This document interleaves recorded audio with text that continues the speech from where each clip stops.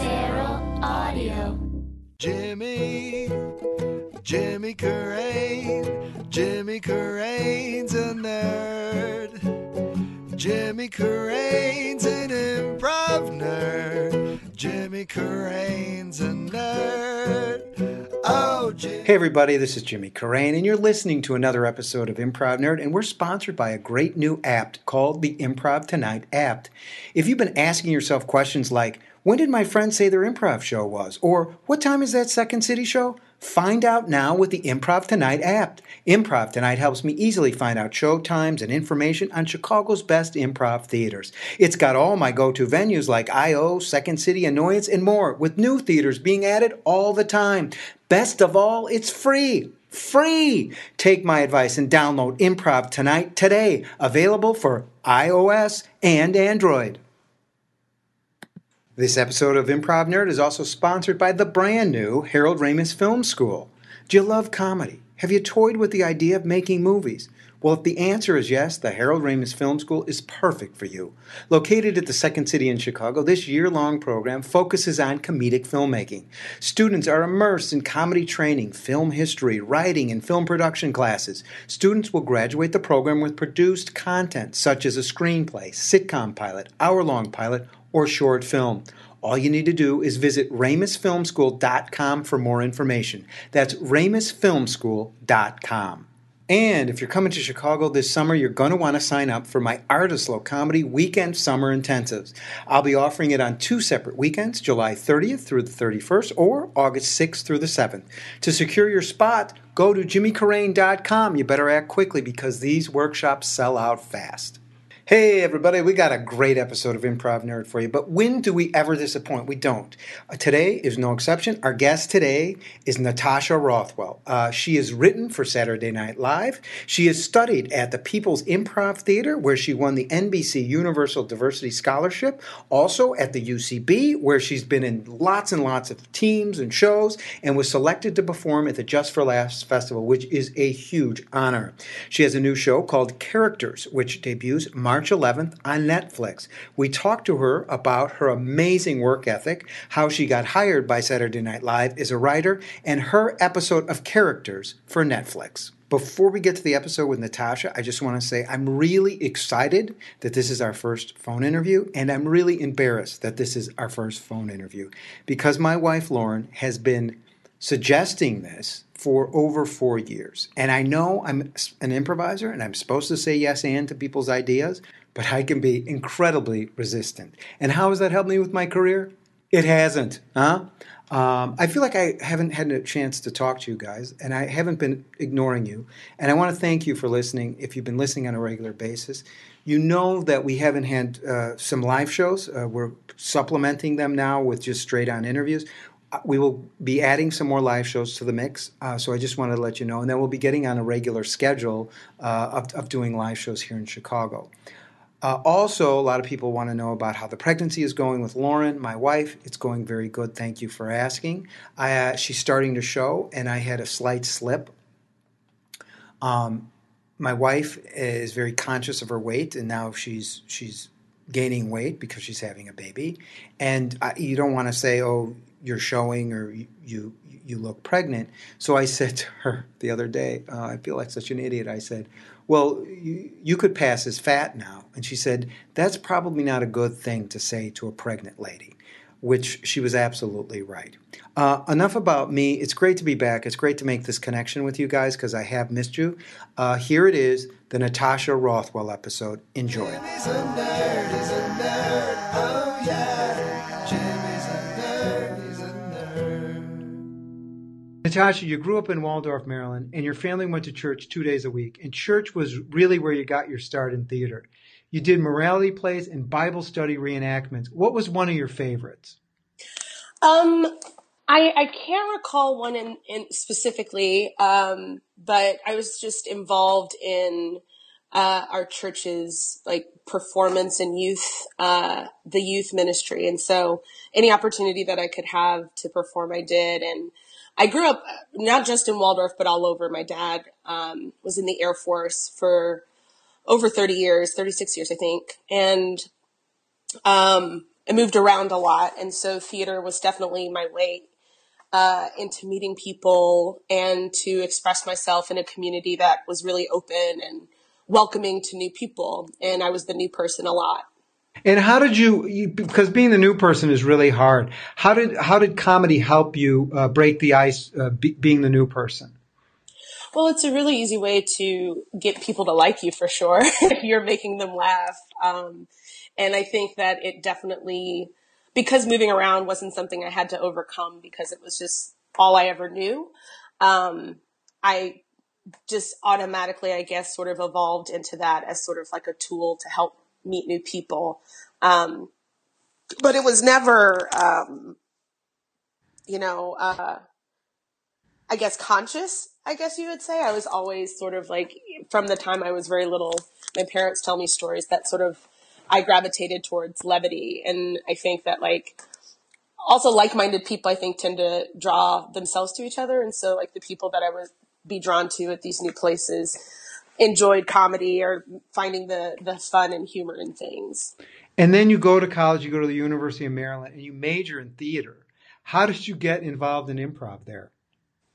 Well, before Maryland, I was at Ithaca College and I majored in journalism. And in an effort to, I guess, sort of create some sort of lifetime after school special where for some reason I thought my parents wanted me to do something more legitimate.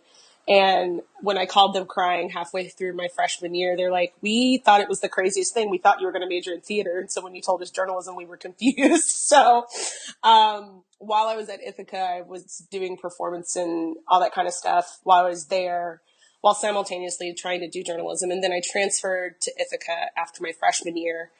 And immediately, obviously, in the theater department was trying to find ways to join groups because I was, again, the new kid. And so trying to find ways to express myself. And I'd done improv in high school. I had a theater teacher, and Miss O'Neill, and she was, I believe she went to NYU and did a lot of stuff in the comedy scene in New York. And so she had us do long form improv and short form improv in high school. And so I had gotten hungry for that style of expression from very early on. And so when I got to Maryland and I knew that I was going to do this for my life's work, I was looking to get involved with the scene there. And Erasable Ink is the improv team there, and I auditioned twice. I did not get in my first time. How'd you take that when you didn't get in the first time?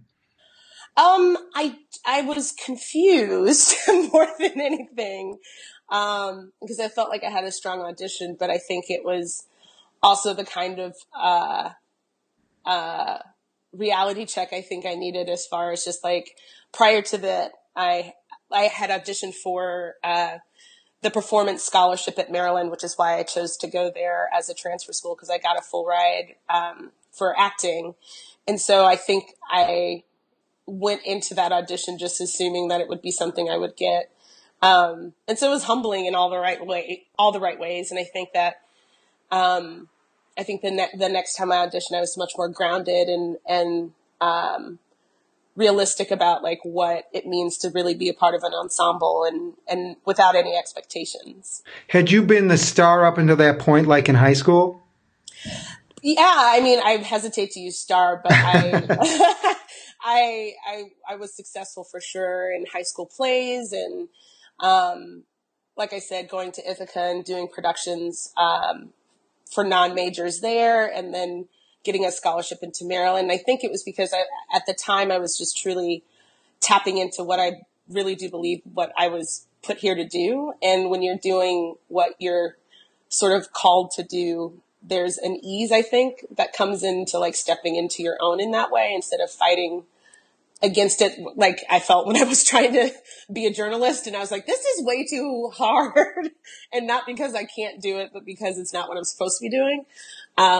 And so after I didn't get into Erasable Ink, my first audition, it was probably the first time I had felt a rejection in that arena. I think, I might be forgetting something else, but I feel like that's the most memorable like Do my you, first moment. do you remember the show or the time where that it was clear to you that this is what you were supposed to do? Um, I honestly, from the time I was very little, I was always performing. My dad showed me this videotape of me taking a Michael Jackson doll and I was making it move on camera and I was like pretending to be Michael Jackson. And it was me and some cousins on this like very sort of like old school VHS. And I could see myself then loving that. And I think that like I forever, me being just a child, like a ham on camera sort of evolved into really being a performer. But, I did in high school, one of my first sort of big role, I was Mama Rose in Gypsy. And, it was a colorblind casting. So it was me and I had I think two white girl children, and it made sense to me because I didn't see color and neither did the department, which was really cool. And, Mama Rose has like the big song, everything's coming up roses, and it's just her on stage singing. And I remember doing that and just knowing in my heart that like, this is something that I need to be doing, and feeling such a release from that experience, and really falling even more in love with what I was doing. The whole thing about not seeing color, was that something you developed at home or through school? I think that's just the way I was always raised, and I think live my life. The Air Force is a very diverse, branch of the military. And so I grew up around all colors, shapes, and sizes. And so, it's important to me, I think, to see the world in that way, with regards to, especially in high school and college casting, so you can really experience the whole range of human emotion and not sort of like the small ways certain races are often seen. And how has that helped you in comedy? Comedy has come out under a lot of criticism recently, certainly improv with the sexual harassment stuff and the sexism and the women of color. How has that helped you? Uh, you know, Well, uh, I helped me. in terms of With, not for you, like you don't see color. How has that helped you in comedy? well, I mean, I would be remiss if I just said I didn't see color. I think I don't, um, believe that that is the first adjective that people want, to describe themselves. And for me anyway, I won't speak generally, I'll speak personally, because I think especially in light of the current climate, everyone wants, people to speak for everyone, but I'll speak Right. for myself. I'm consider myself like a writer and a performer and an actor and an improviser. I'm not a female improviser. I'm not, a black female improviser. Those things are true about me. But I think what I want to define me and my humor is I want it to, reach as many people as possible. And I think that like, that in no way says that like I am not proud of who I am or proud to be a woman or an African American. I'm very proud of those things. But I think that when we only define people by characteristics that make us different from from one another, it does a really huge disservice to an art form that I think is meant to bring people together. And the humanness, I think, of what it means to be a person in the world, to perform and to feel things deeply, as I think artists do. And that's sort of the gift we have, is to feel things more deeply, I think, than other people. I think to separate or to, try to isolate one group as opposed to another group, it does a disservice to, I think, that sort of the goal of the art form. Specifically in improv, I think that like the lack of diversity on stage is apparent, and I think that, it's something that needs to be worked on. And I think that starts with just seeing people, that are trying to do this for their talent and not feeling like the color of your skin has to be a requirement to do it. You then graduate from college in 2003, and you spent 5 years at the Washington Improv Theater, where you were on the main stage there and director of education. Why was spending time in a regional improv theater important for you? It was hugely formative. I mean, it was my first sort of professional acting opportunity out of school, and I loved every minute of it. I was able to really hone my skills and to perform with people who were really smart and funny and kind, and really believed in the craft like I did, as not just something that wasn't legitimate. They believed in it as an art form and as a way of expression. I grew there immensely after college. And it's sort of the turning point, I think, because in college I was doing, in addition to Erasable Ink, I was obviously a theater major. And so there was sort of a shift that happened after college where I was still pursuing quote unquote legitimate theater. And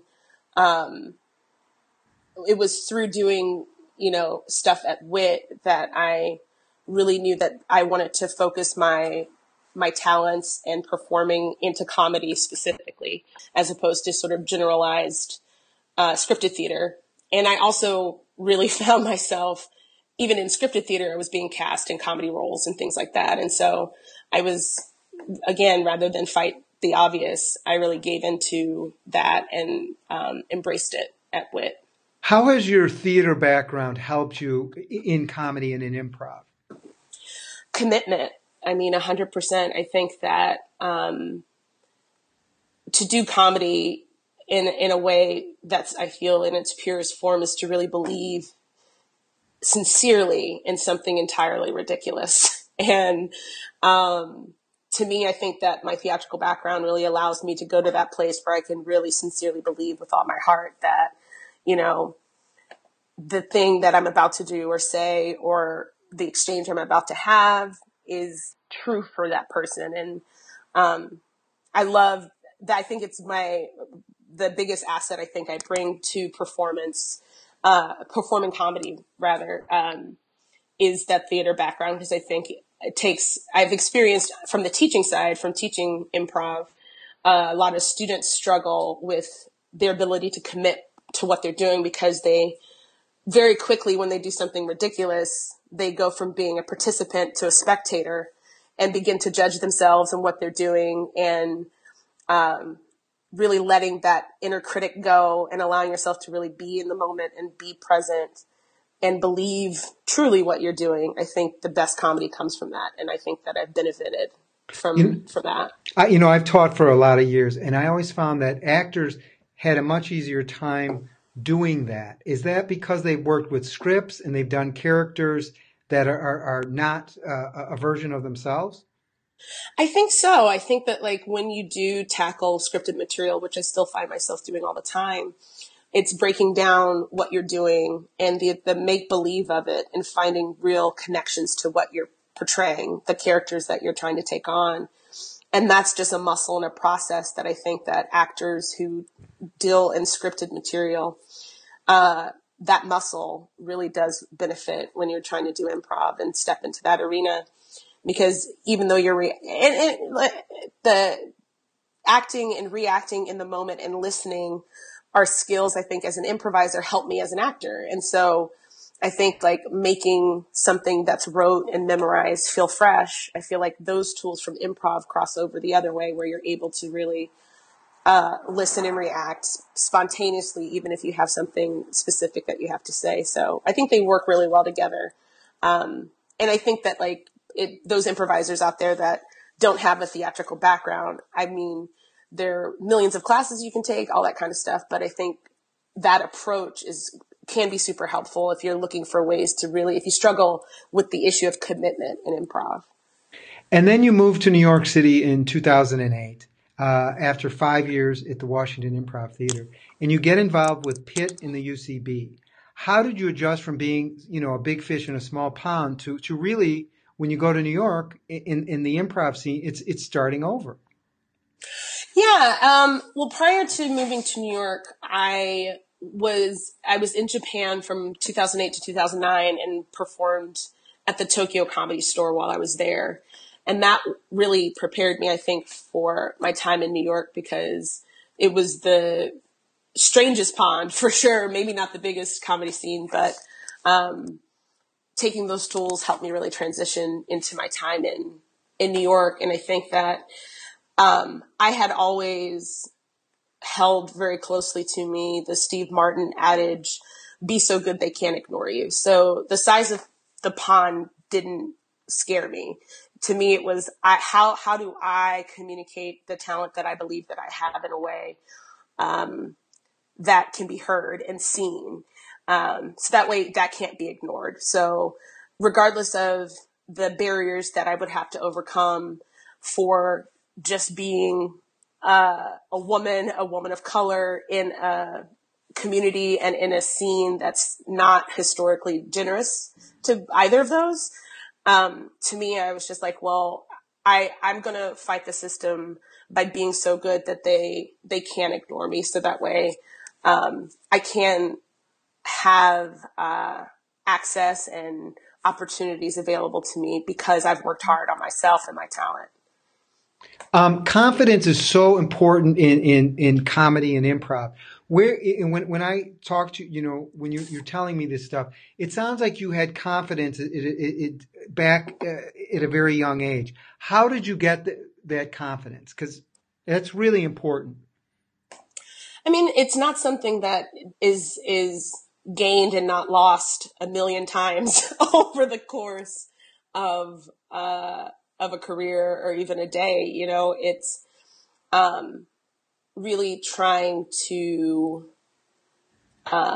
embrace even the smallest successes. And I had a mentor once tell me, keep my eyes on my own paper, because I suffer very greatly from wanting to crane my neck over and look at what other people are doing and then basing my success on what other people are doing, as opposed to what have I actually done and accomplished, and really celebrate that and allow those small successes to add up to a bigger success that can propel me to the next thing.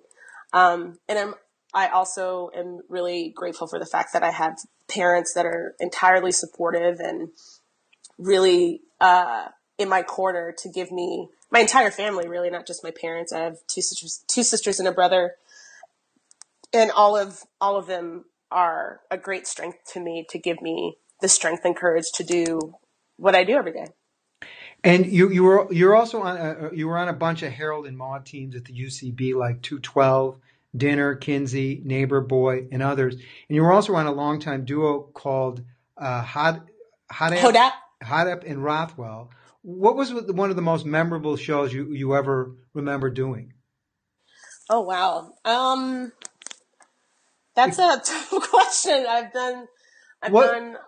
Did you ever have a really bad show that was memorable, or a really fantastic show that was memorable? I'm trying to think now. I have. Oh man. I I have a couple that stick out. It's funny, when bad shows happen, I can usually remember every detail of them. And then when good ones happen, you're just like, oh, that was good. And you don't remember the painstaking moments, because there were none. There was a show that I did in DC when I was with Wit, and it was when I was on, doing this show called iMusical, and I played this proselytizing bear, and in this fantasy improv musical show. And I just remember feeling so completely free and having so much fun. And I can't remember the context of the show. I just know that I played a bear and I was singing. And it was just in that moment, I was just really happy to be doing what I was doing. Dan Hodap and I have been, he's one of my best friends, and we've been comedy partners for a really long time. I knew him back in DC even before we started playing together in New York. And my shows with him are always, I feel like, some of the best improv that I do, because we know each other so well personally, and that trust really does come through on stage with improv. And so, we've been every sort of, I feel like, explored every kind of pairing on stage. And then I think, can we really find anything new? Because we've been performing for so long together, and every time we surprise and delight each other with our choices. And so I love playing with him. And yeah. No, what's the secret about playing with somebody that you've been playing with for a long time? Well, I think it's that to that point, like not doing things that on stage that Phil wrote, or old and stale. It's going out with the express purpose to surprise your partner on stage. I think that keeps the improv really fresh. And there are moments before we go on stage, Dan and I'm just like, I'm going to break you. And he's like, I'm going to break you. And our goal is to make grounded, interesting choices that surprise the other person. I think that keeps long-term comedy partners, I think, something fresh. Because if you're on stage with her or him and they're doing something that seems similar to something you've done before, it can feel tiresome, I think. And when you say break them up on stage, make them laugh, or you're just going to be, let's find new territory that we haven't discovered yet? Both. And I think that when people break on stage, I'm really hard to break on stage. And I think that's why we started saying that. And so, I think that when you do see other people break, it's when they're surprised. And so that, I think it's the same thing. Let's do something undiscovered and brand new, so we surprise each other. And also, because we're both pretty committed performers, we're hard to break, by laughing as well. So it's both. And in 2014, SNL was getting a lot of heat for not having any black female performers on the show. And at the same time, The Pit hosted a special performance called It's a Character Thing, which turned out to be a secret audition for Saturday Night Live. You were involved in that audition. Can you take us back to that night and tell us what happened? That night, it's sort of a blur. I had a couple of run-ins with SNL prior to that night. There was a producer that came to one of my sketch shows at UCB and had reached out through the artistic director. And I think that summer before the showcase, I had done Just for Laughs, and SNL had been floating around. But again, like you were saying, there were the heat that the show had received from the lack of black female performers sort of necessitated the showcase. And because of my relationship with the Pit, the artistic director there had reached out to me.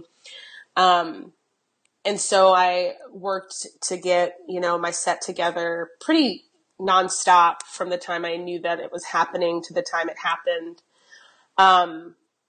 And that, I think, again, is where sort of the Steve Martin adage super applied, because I sort of knew that they would need a Michelle Obama, and I in no way resemble her.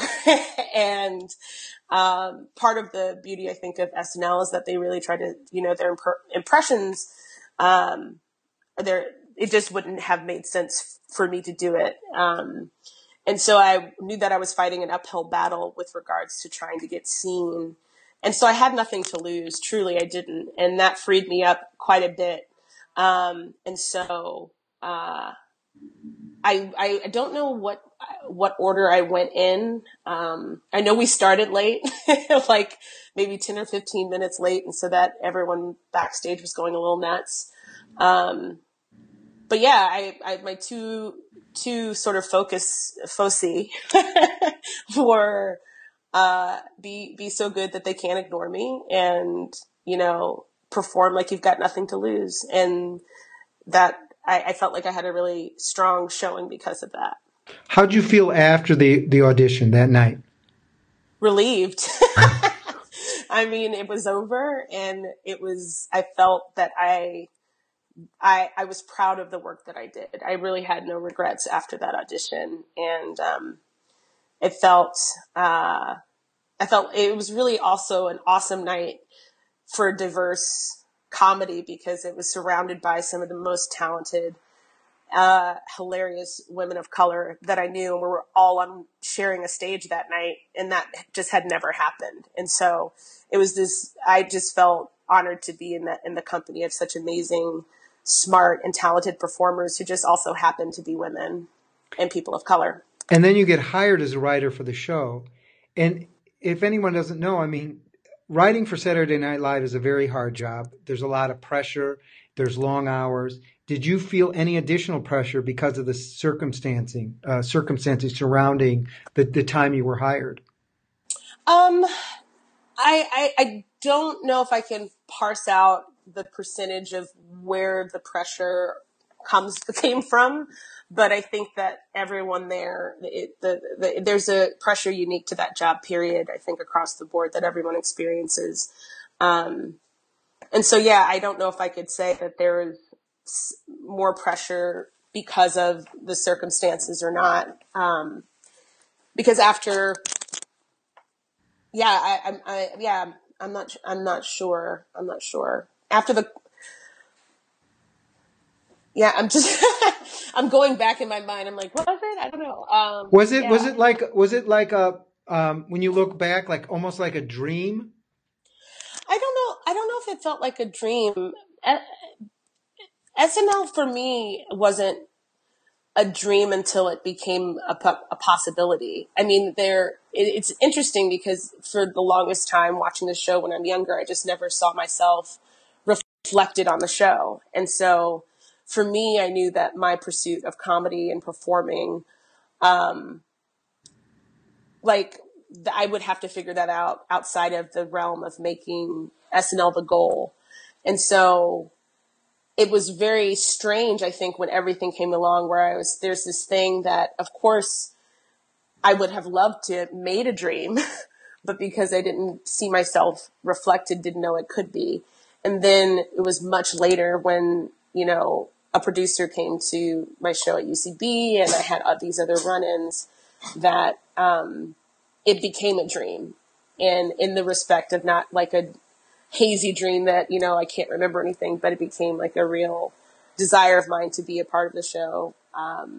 And the process leading up to it beginning, was just, I think a whole, like step by step was just disbelief that it was happening, that it was actually becoming a reality. So this wasn't something, because most improvisers, SNL is a dream for them when they start out. But you're saying that until people were starting to be interested in you, you didn't even realize this was something that you wanted. Yeah, and I think for that reason, because I mean, when I was younger, I idolized, Carol Burnett and Lily Tomlin and these powerhouses, Gilda Radner, and these amazing women who just really performed every time like it was their last time. And Gilda notwithstanding, the SNL of it didn't play a part for Carol or for Lily. And I knew that I could find other routes to the success that I wanted to achieve outside of the show. And then as I began to do comedy more and more faithfully, and it became, transitioned from being a part of my theatrical background to the main focus of my career, I wanted to aspire to that show, absolutely. But when you see a show that that show didn't reflect me. And so, my goal, I don't think could have been SNL. I'm sure. And again, I'm speaking for myself. But it wasn't until I had these encounters with the show that were showing interest in me. And that first encounter was even before there was any sort of negative press that SNL received. They had reached out to me before any of that had happened. And so that really sparked the possibility for me. Was prior to that. Lindsay Shookus is who saw me at UCB and just said the most wonderful things and was a huge supporter prior to that. And so that's sort of when the light turned on. It's like, if this show is really trying to reflect the society that we're in a realistic way, and I'm an option for that, then I got excited and really sort of set my heart on it at that point. Do you have a surreal moment when you were on SNL? Like you can't believe you met this person, or you got to work with this person, or you wrote a sketch and it, for that person? I had a couple. I think the first one, it was the first night, the premiere, and I stood on the floor and watched the credits, and I saw my name. And I cried so hard because I was standing in Studio 8H on the floor of Saturday Night Live, and I saw my name scroll, and I saw the goodbyes happening, something that I'd seen my whole life. And I was there in person watching, and I was a part of that. And that was the most surreal, I think. And then later on in the season, I wrote Taraji P. Henson's monologue, and the fact that it made it all the way to air, because I'm sure you are well aware that not everything that makes it to dress makes it to air, and there's a dress rehearsal before to really try out what works, right? Yeah, absolutely. And so and up to that point, I'd gotten some other sketches on, but the monologue was something that I really wanted to make happen. And again, watching that happen at the top of the show from the floor, and Taraji P. Henson is just the most dynamic and charismatic and kind person you could ever meet. And just to see her really hold nothing back as she performed something that I had written was really special for me. So those are the two surreal moments for me. Was it hard to move on from SNL? The transition happened with the Netflix special, actually. And so I went straight from SNL to pre-production and writing and prepping for the characters. And so the transition out of it, thankfully, it was sort of seamless, and it was an amazing opportunity, I think, when Netflix approached me with that, and I just couldn't believe it. From, like I said, I'm still pinching myself, and it's to get a half hour and a blank piece of paper was a really amazing thing to get to do, and I think that my time at SNL really prepared me to do it. And for people who don't know, it's a sketch show where different comedians get to write all of the sketches for one episode. And tell us a little about what we can expect from your episode. Well, for my episode, I played around with 7 characters, sort of all existing in the same universe, and having one character sort of be the through line and the connective tissue between the other ones. I'd always been sort of inspired by The State in that way, and watching how they use sort of subtle connective tissue and storytelling and in their comedy, and relating things together in that way. And so my special really sort of explores the comedy of sort of what happens when you have situations and moments where unlikely people have to spend time together in a real sort of grounded way. And I think, it was super surreal to do and amazing to be a part of something from soup to nuts and really create a show that I'm really proud of. And you're the star of this show. You're also the boss of this episode, I would imagine. What did you learn from this experience? Um, Everything. So much. I mean, I learned what it means to executive produce and to show run an episode of something, and to really take great care in the decisions that are made, because just understanding how, what you type on a paper, how many people that affects ultimately, and what those words affect, from costume, hair, makeup, and production design, and, your bottom line and all that kind of stuff, taking into account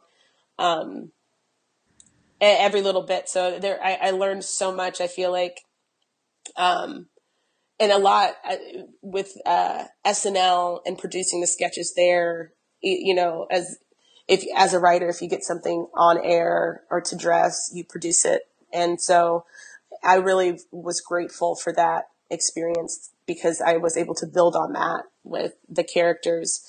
And Jack's Media couldn't have been more incredible. I honestly, like, they're magicians, because I don't know how they were able to do all of these episodes, because they're all, I'm told, very disparate. I know nothing about any of the other specials. But to give each, all eight of us, sort of a license to do whatever we want. They really were instrumental in making that a really smooth process and an enjoyable process. And Jax Media is the production company? Yeah, Jax Media is the production company. Yeah. And that they, obviously, along with Netflix, really gave us an opportunity of a lifetime. And when you're doing this, is it the same feeling you got when you first did improv? Like, this is what I meant to be, to write my own material and star in it? 100%. I think this is the most sort of synthesized version of what I'm meant to be doing. And it's a combination of everything. It's the scripted portion, and a lot of the things that I've written, or that were written for the show, came from improv, because that's my background. So I would improv the script and then edit based on my writing background, and then being able to perform it using my theatrical background, and then using the production skills and things that I've learned along the way. Really, I think that's sort of the goal for me, is to find more ways to do just that, to continue to write and perform for myself, the things that I think that are funny, and the things that I think that I can connect to and commit to, like I said, like in a real sort of honest way. I've never had the opportunity to write for somebody else. I've only written for myself. Was it hard on SNL to write for other people? Or do you look at it as, oh, it's just a job, I'm getting a paycheck, this is a great opportunity? No, I never looked at it like just a paycheck at all. It was for sure, for me, a very necessary tool. I think that, like, for any feature or pilot or TV show, even if you're writing for yourself, you still have people that you're writing for, unless it's just you on camera. So, you're considering that person's world and writing for other people that may be in it. And it was, I think, a real, opportunity for me as a writer and a performer to write for other people on the show, and to really try to, distill a comedic idea into a particular person. And also considering sort of where I was writing, because there's an interesting sort of Venn diagram of what you're writing for at SNL, because there are the things that I think are inherently funny, and there are things that the show is more likely to put on, and in that overlap is where you're writing. And that's the happiest place to write, is trying to figure out what, when you're writing for other people, is, what do I think is funny? What do I think is the comedic idea? And how can that practically apply to the other person or institution or production company or TV show that I'm writing for? And how did that make you a better writer then? I mean, it was stretching me, I think, to really think outside of my own abilities to communicate that comedic idea, but to write in a way where those words and the comedic idea can be communicated by anyone who's doing it. And in the most ideal terms, specifically, you're writing for like one person. And so, yeah, that was, for me, it was super helpful to get into that habit of considering other people and their unique skill set in what I'm writing. And what is your hope for the Netflix series characters? My hope is that people will enjoy it. I really want to make people laugh and to really get to know the characters that I've created and understand me better, I think, as a performer and as a writer. I'm hesitant to put anything else on it besides that. I think that I'm more interested in people's reactions to it as opposed to any expectations I have for those reactions. How do you do that? I'm not good at that. If I had this show, I'd be like, you know what? I have an opportunity. If it goes well, they're going to order 6 more shows from it. How do you just let that go? I think that for me, I can't. That for me to think that this would be the only ticket, it would make me very stagnant at present. And for me, it's I thrive on being busy and working and creating projects for myself and being a part of other projects that I'm passionate about. And so I think that Netflix is a part of that. And I think that I'm excited to see what comes from it for sure. But I'm more excited about taking the tools that I've learned from doing it and the experience that I had doing it, and creating that next thing where I'm able to perform and create things that I write for myself. It's not easy, but I think it helps that I'm not good at waiting. So I'm staying busy and I'm writing and excited for what's next. So many improvisers, including myself, sit there and they just wait to be put on a Herald team or wait for their friends to ask them to be in a group. How important has it been to your success for creating your own projects outside of UCB, outside of Pitt? I think it's the reason why I've achieved anything that can be considered, success is not waiting for other people to create things for me. It's really finding your comedic voice and believing in it enough to find opportunities for yourself. And I think for people that are waiting for institutions to qualify their ability, that's a position that they'll stay in, because if it's not UCB, it'll be, a different network or a different, production company or something else where you're waiting for other people to determine your worth. But to know what you have and to really believe in it means to fight for it and to create opportunities yourself, especially in this age where you have your phone, which is a camera, and you can create anything. I think that the movie Tangerine was shot on iPhones. You know what I mean? So there are really no excuses, I think, when it comes to making a way. I'm always so inspired by Abby and Alana in Broad City because they didn't have Herald team success, and Broad City was the result of that. And not the result of that, but just the fact that they weren't going to take no for an answer, that they knew and believed in themselves and their talent enough to create an opportunity for their work. And so I just stand in awe of them. I feel like they are such amazing examples of what it means to not take no for an answer, and really create opportunities for yourself and believing in yourself enough to go after it. They were guests on the show here, and the thing I was most impressed of was exactly what you talked about, but also that they were willing. I think it was, I want to say it was $30,000. They had saved up money and they had invested in it to get, production for the second season of Broad City when it was still a web series. Mm-hmm.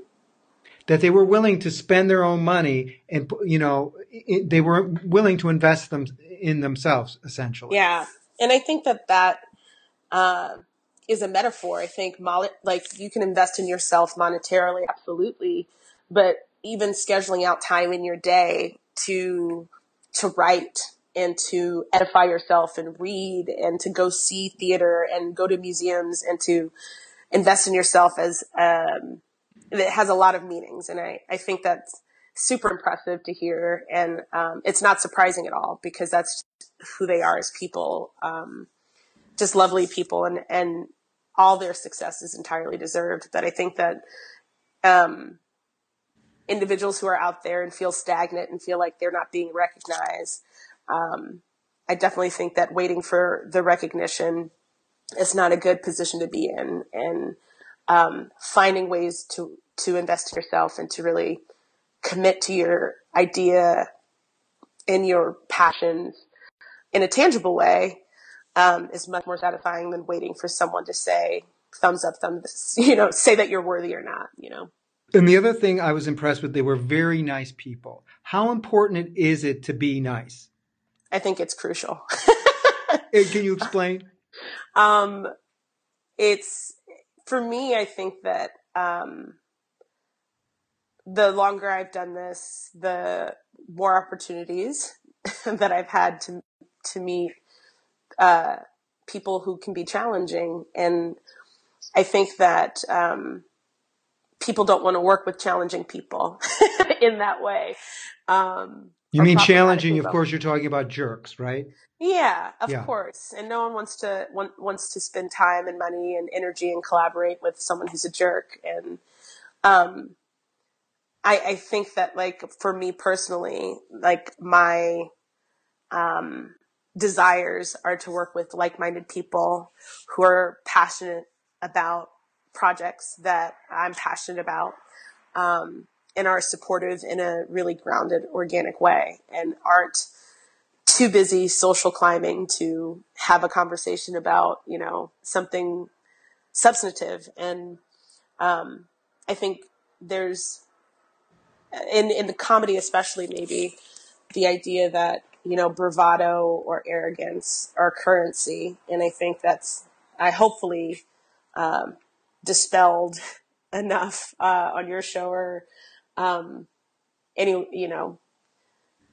anywhere else that's not the case, that I think that true kindness and being real and authentic and considerate are the true currency, I think, in this industry and in comedy. But that doesn't mean you have to be a doormat. Oh, no, not at all. I think Jane Fonda, I heard, she just interviewed Lena Dunham in Paper Magazine, and she said, no is a complete sentence. And so you can stand up for yourself and say no when you need to, and understand that you have the right to your opinion, and to express that opinion in a way that's not abusive or rude or antagonistic unnecessarily so. And I think that a lot of times, I think, unfortunately, women in this industry feel that being nice is tantamount to being a pushover, being walked over. But I think that, strength is respected, regardless of your gender. And I think that it's important to know the difference, for sure. But I think that shouldn't make people afraid to hold a door open for someone or to compliment someone else's show, even if you think that, they're your quote unquote competition. It takes a bit of humility to be able to respect someone and do those sort of things that seem easy, but I know from personal experience can be difficult. I don't understand it, and I struggle with this too, is why is it so hard to compliment other people on a good show? I think it's interesting. I think it's if it's someone that you feel is sort of quote unquote your competition, I think that can be more difficult as opposed to someone where you don't feel like there's any direct injury suffered for their success.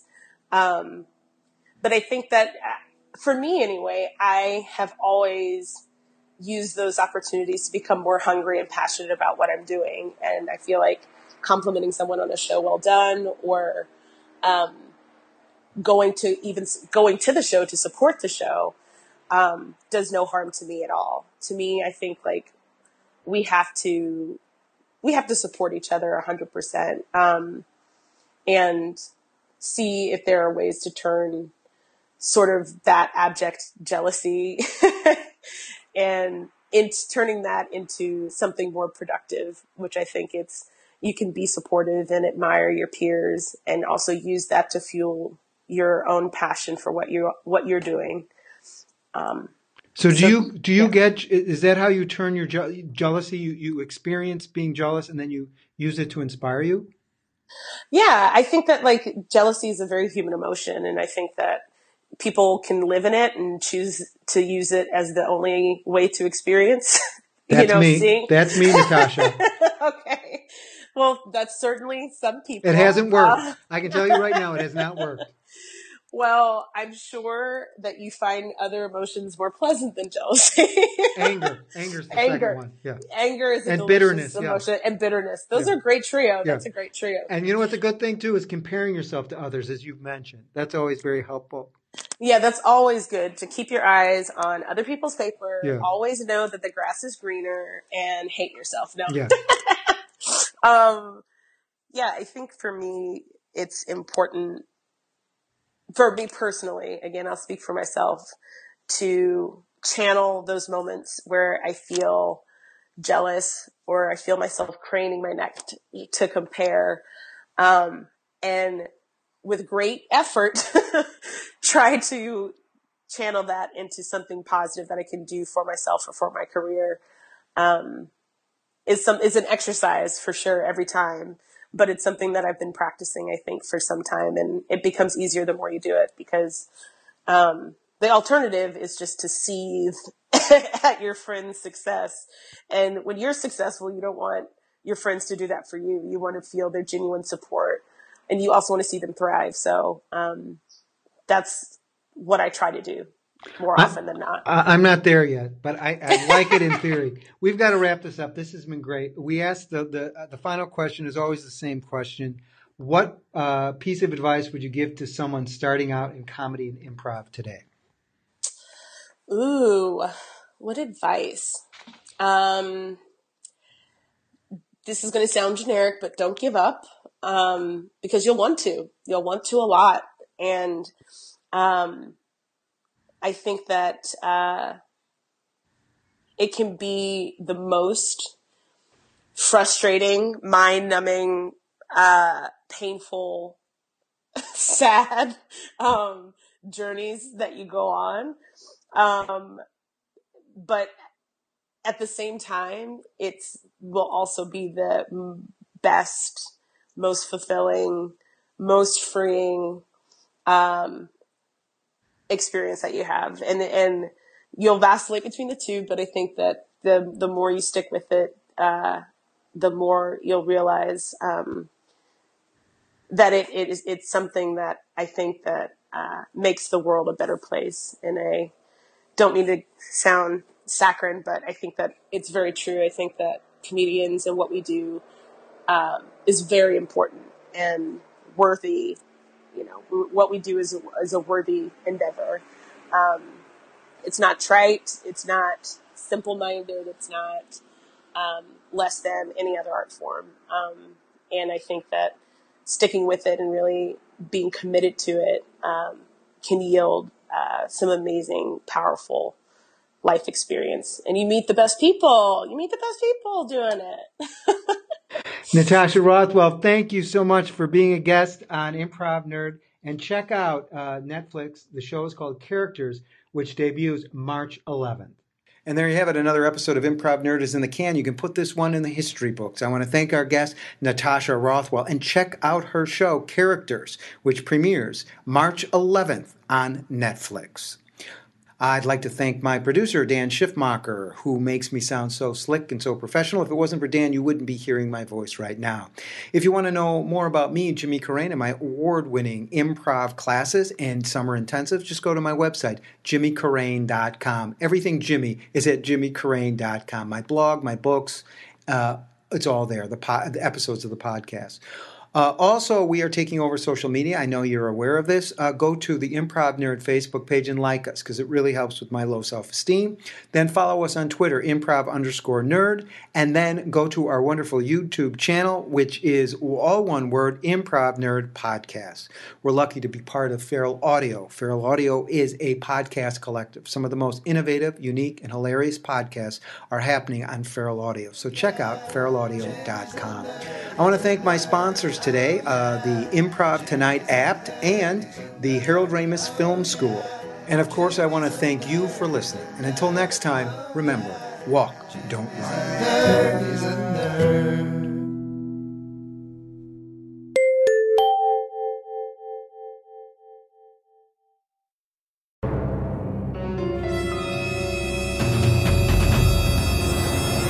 Hello, I'm Kyle Ayers. I'm the host of Never Seen It, the podcast where comedians rewrite famous movies and TV shows they've never seen, and then we give them a read in studio.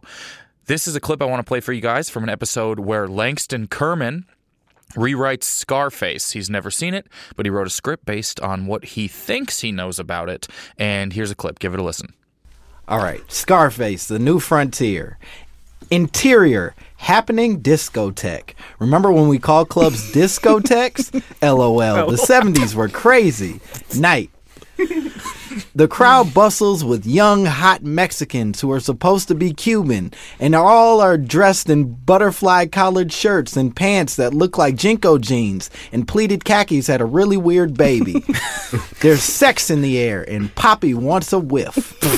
Oh my God. Scarface, 22 to 45. Like he's a television audience demographic. Devilishly handsome, not even a little bit Italian looking, so get that out of your dumb brain. Walks through the crowd with the confidence of a man who's going on MTV Cribs with the Yin Yang Twins one day. Does he actually have a scar on his face? Fuck no. Why would you even ask that? That's not important. What's important is that he is not at all a problematic stereotype and that he has come for his cocaine. As he approaches the red rope of the VIP, pronounced VAP in Spanish, Oh my God. he spots his dear friend who is almost certainly going to become his enemy by the end of the film, Smooth Skin. Scarface yells out his signature line. Ciao Bella, it's me, Scarface.